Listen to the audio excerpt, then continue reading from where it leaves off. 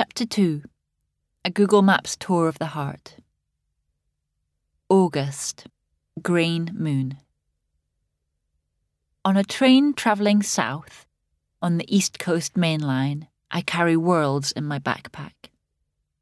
In the newspaper I bought at the station, the Prime Minister promises new powers to tackle terror threats.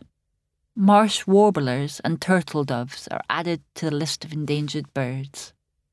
I have 3 books with me, each an invitation into different places and ideas. 1930s Norfolk, The Study of Fluid Dynamics, The Blank Page, and many more books on my phone.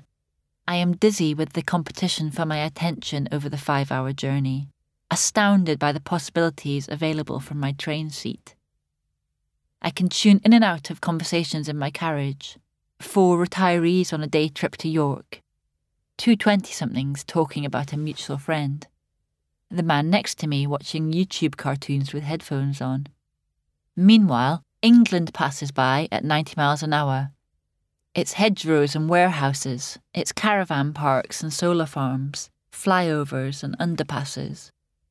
I see a man standing next to a dead beast.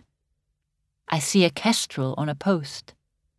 It's the end of summer, and the sun is getting brighter as we head souther.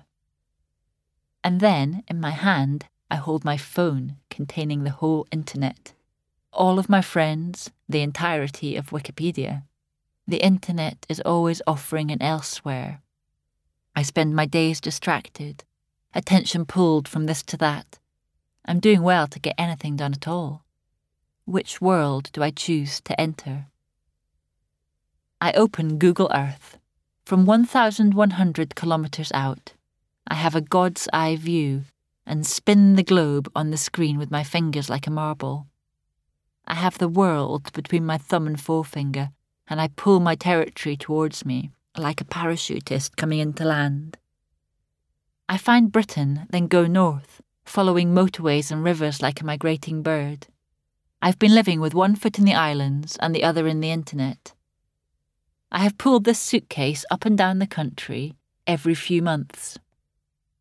This time I'm leaving for a year or more, and as I travel south, my phone finds new networks. I departed by sea, but inside Google I approached the islands by air, zooming in 10 kilometres per centimetre, 5 kilometres per centimetre. I'm reaching down for the sky. My islands are in the palm of my hand, odorless, fixed and digitised, held cloudless in internal summer. This is where I'm from, but the familiar becomes strange. Pictures taken on rare, clear-skied days by commercial satellites or aircraft are stored in huge servers in South Carolina or Iowa or Ireland or Finland, and are now called up in an instant and transmitted by fibre optic cables under oceans and through mobile networks to me on my train travelling south at high speed. I hover above the main island. In the satellite pictures, most fields are lush green, but in some the grass has been mown or recently receded, so I know the pictures were taken just after the first silage cuts in early June.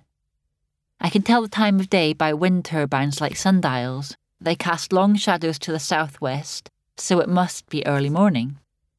I move in towards the cliffside farm where I grew up.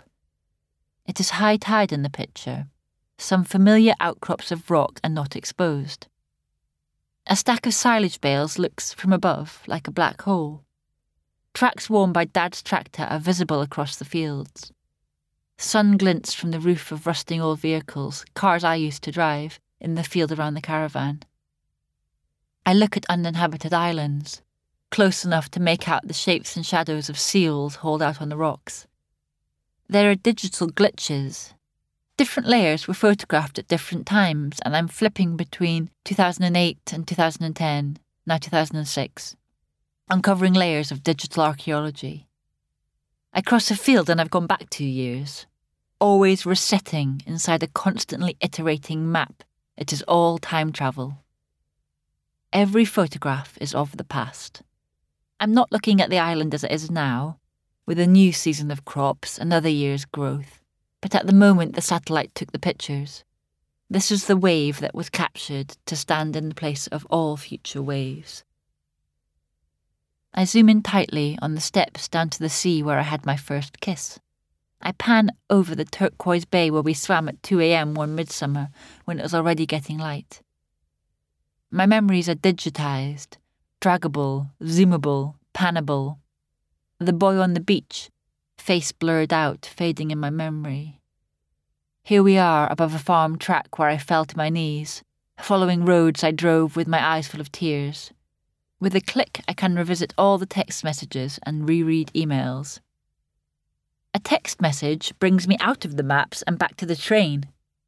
B says she'll meet me at King's Cross. I zoom out again. There is more world than just the island. The blue dot shows my current location nearing London. I'll soon be among crowds, warm air and tall buildings, and I begin to pack my books and papers back into my bag. But with a flick of my finger, I could be pinging into the Atlantic, as if pushed by an easterly wind, navigating the weather systems of the internet. Google Maps allows me to access places I never would otherwise, without travel, disturbance, emissions. Google Maps has 1 billion users. Pictures taken by Google satellites are used for planning holidays and hovering over memories. I've stuck paper maps to my walls wherever I've lived, always of somewhere I'm not. In the city, I missed the islands.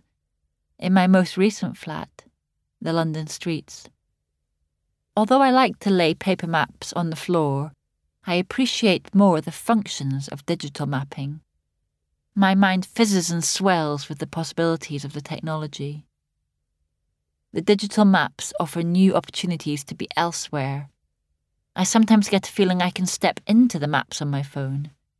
Recently, my interest, Street View enabled, has returned to cities, and I virtually walk through the streets of Porto, Prague and Berlin, thinking about where I might go next. The satellite pictures enter my dreams, making me scroll and search in my unconscious and waking life. In a new city, I feel as if I have become the orange Street View figure, clicked and dropped into strange surroundings. I'm leaving for another stretch. I don't know quite where I will go. In a London bedroom or a Berlin cafe, or on a different island, distant in a warm sea. Everywhere else is closer than ever. I can return instantly at the swipe of a finger. My home will always be there. It is here on my phone and in my heart, the Google Maps icon holding its promise between Facebook and email, fighting for its territory between the Atlantic and the North Sea.